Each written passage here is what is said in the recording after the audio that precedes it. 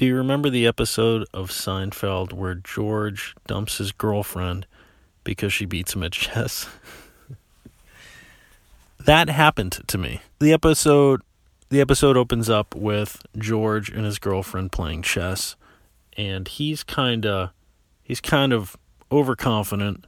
He's giving her tips about what she did wrong, and then she makes her move, and it's checkmate, and he loses. And he looks up and he says, "I don't think we should see each other anymore." I went through a phase where I was playing a lot of chess on the computer, and I started to get kind of into it, and I even went and I bought a book on chess. We went to Borders, which soon thereafter went out of business. So I got my book on chess. I'm getting better and better at chess. And then one day, me and my girlfriend played chess. We hadn't been playing against each other for whatever reason. I say against each other. I was playing chess. She was like doing something else. She was studying or something. We played chess. It's clear to me that she doesn't know what she's doing. Her moves don't make any sense to me. Then she beat me. It was just like in the episode where I was never condescending to her or something, but I totally misunderstood the situation. I thought that I was this, relative to her, I was, a friggin' chess master. But I remember years later, I spoke to her, and she didn't know the order of the planets. Now, it wasn't like she had no idea what the order was. She mixed up Earth and Mars or Jupiter and Saturn or something like that. It wasn't a huge thing. But my point is that she was really smart, and she was a little rusty on this content that we teach to kids.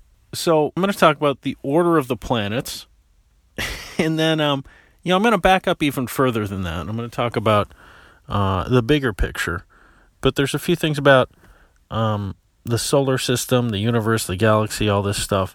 There's a few things about space that I wanted to share because I've been learning something about it over the last year or so.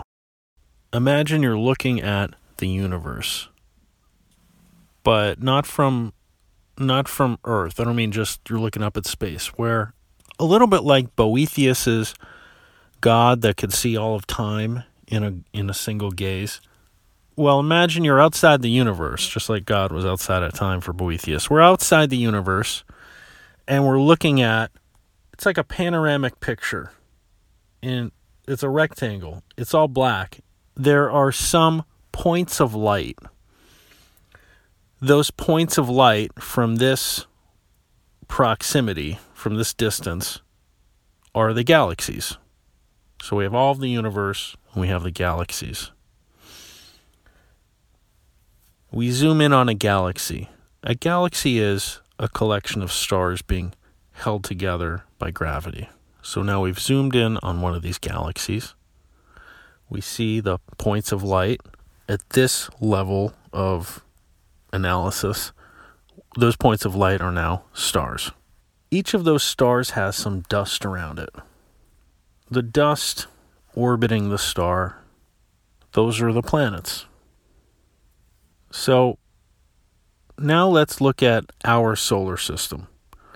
But I think it's good to start off with that big picture and then zoom in on the solar system, because it reminds you that when we talk about exoplanets in a second, remember the exoplanets are just the planets orbiting other stars in our galaxy. But we're not looking at stars in other galaxies. That would be too far away. So remember that we have this bigger picture. We have the galaxies. We zoom in on a single galaxy. If we zoom in on our galaxy, for instance, we can picture the sun with its planets, and then we can picture other stars in our galaxy with their planets. The planets in our solar system are Mercury, Venus, Earth, and Mars. And now, the next structure is actually the asteroid belt. After the asteroid belt, you have Jupiter, Saturn, Uranus, and Neptune. And then you have Pluto, which I think is considered a Kuiper belt object. The Kuiper belt is these small objects that are very far out from the orbit of even Neptune. So I got some cards for you here. The scientific name for the sun, the scientific name for the moon, the scientific name for the solar system. Actually, none of these have a scientific name. The sun is just the sun, the moon is just the moon, the solar system is just the solar system. Asteroids and comets. Have you ever puzzled over the distinction? If you look it up, you end up with things like, well, they're made of different things. One has a tail and the other doesn't. You know, those kind of bullet point characteristics, those never stuck for me. And one of the reasons is they didn't really define it. So like an asteroid could have a tail. Here's the difference. When the solar system formed, most of the material, virtually all of it, coalesced into the object that became the sun. There was a little bit left over that became the planets. But the heavier, denser substances, think of an Earth. Iron and nickel sink to the core. The lighter substances are closer to the surface of the planet. Well, the same thing happens on a larger scale in a solar system. The denser substances are toward the inner solar system. The lighter substances are on the outside of the solar system. The asteroids are rocky objects toward the inner solar system. They're really kind of the boundary of the inner solar system with the rocky planets. Jupiter, Saturn, Uranus, Neptune, those are the gas giants. Well, comets are frozen gas. And the comets come from way out in the outer solar system with the gas giants. The reason they have a tail is because when they get closer to the sun, they're melting. The frozen gases are actually sublimating. That's what made it click for me. The asteroids are part of the inner solar system. The comets are part of the outer solar system.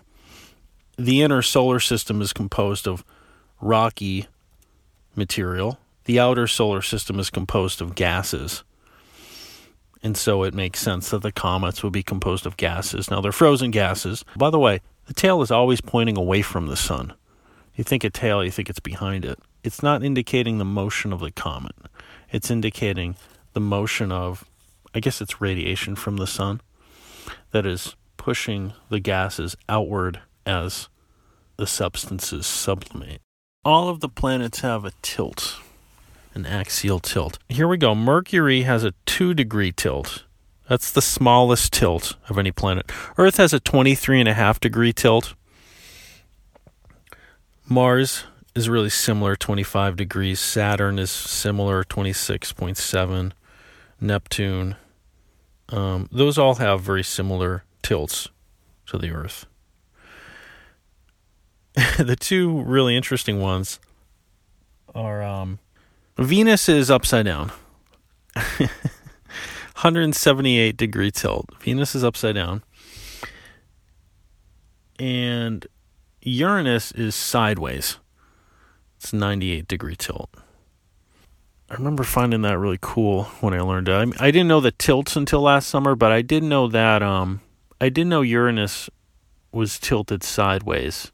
Or I knew one of the planets was. I forgot it was Uranus. You know about the constellations? I read today about an exoplanet that was found in January, and it's one of very few exoplanets that is both Earth-sized and is located in the habitable zone of its solar system. So, a few things here. An exoplanet is a planet outside of our solar system. The habitable zone is that band in which a planet might revolve around a sun, revolve around its star, that's not too cold and that's not too hot. In other words, you have liquid water. So we don't find a lot of those planets.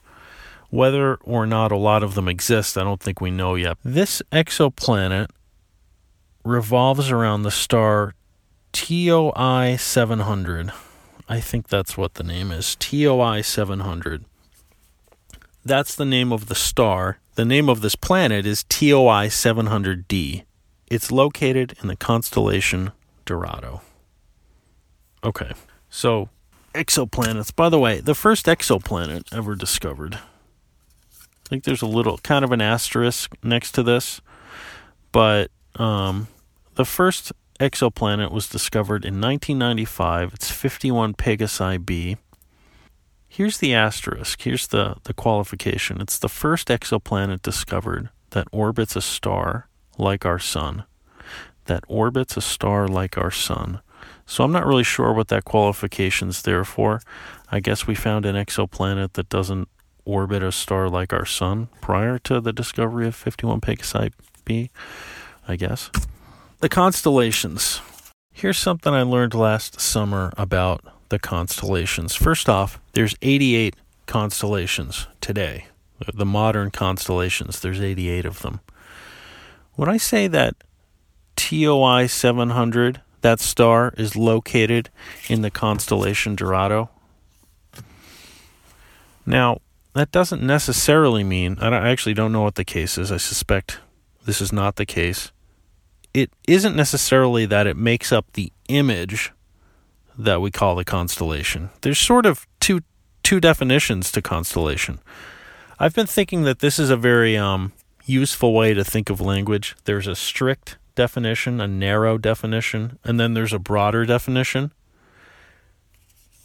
The strict definition of a constellation refers to the image that it's supposed to represent. Is it supposed to be a bear? Is it supposed to be a warrior?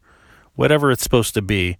The stars that are the dots that you're connecting with lines to make that image, those stars, those are the constellation in the narrow sense. But the way that term is used today, the constellation, it actually refers to a region of the sky. Think of it like a big box drawn around that constellation in the narrow sense. If we draw a big box around it, there's all sorts of stars that are going to be within that box. Well, we also describe those stars as being within that constellation, even though they're not part of the image. So there's a narrow and a broad way of using the term constellation. I assume TOI 700 is within the constellation Dorado in the broad sense. I don't know that for a fact, though. 88 modern constellations. Every portion of the sky falls within a constellation. There's no part of the sky that's not part of a constellation. We inherited 48 constellations from the ancient world. And something very interesting about this. Who do you think came up with those constellations? I would have guessed the Greeks, but they may have come up with some, but they didn't come up with all of them. It goes back earlier. There's this guy Eudoxus. Eudoxus was an ancient Greek. He lived in the 4th century BC. Eudoxus wrote the first textbook on the constellations. So Eudoxus is writing about the constellations. He's an ancient Greek. It's like 350 BC. It's something like that. He says he got the constellations from Egyptian priests. Oh, by the way, we don't have his books. This is true of ancient documents often. Often we know about ancient books based on comments about them by other authors. Maybe that author has done us the favor of actually copying some passages from that book that they had access to, but we no longer do. So we don't have Eudoxus's books. He had 2 books. So anyway, Eudoxus says he got the constellations from the Egyptians. Here's a problem with that. Let's see if I can do this right. The ancient constellations that we inherited, they didn't have any constellations that described the stars in the very southern portion of the night sky. You know, if you're in Antarctica and you look up. So no one was in Antarctica. That's understandable, but the thing is, the ancient Egyptians could see the portions of the sky that do not include any constellations for the ancients. So that doesn't make sense. The Egyptians probably didn't come up with these constellations because they would have included the stars that go further south in the night sky than the ancient constellations did. So it wasn't the Egyptians. It turns out that astronomers were able to figure out that, yeah, the Greeks were roughly at the right latitude, 36 degrees north latitude, roughly. But they were at the wrong time, and also they tell us the Egyptians gave it to them, so we know it came before that. Astronomers somehow are able to figure out that the constellations must have been conceived, at least some of them, around 2000 BC. So we're looking at 36 degrees latitude, 2000 BC. Who might it have been? Well, it was the Sumerians. So the Sumerians and the Babylonians. So our constellations reach back all the way to ancient Mesopotamia. That's kind of cool. At least some of them. I turned 14 in December of 1996. December 1996. 59 Pegasi B had just been discovered in 1995. I didn't know about that quite yet. I would have entered high school, I guess it was 97. I made a new group of friends right off the bat, so I started hanging out in a different part of Beverly, and that's where I met Chantel. Think about this. I was in love with Chantel. We're talking 14, 15 here. And you know what's cool about that? Nothing physical ever happened between me and Chantel. Like years later, maybe I was 18 at this point, we kissed. I remember we would be on the phone. We would be on the phone late at night. Now, this is back before cell phones. I got the phone from the kitchen, and the cord is pulled tight, and we'd be up late, and we talk all night. Do you remember that? Being up late and talking all night to someone? Chantel would sing.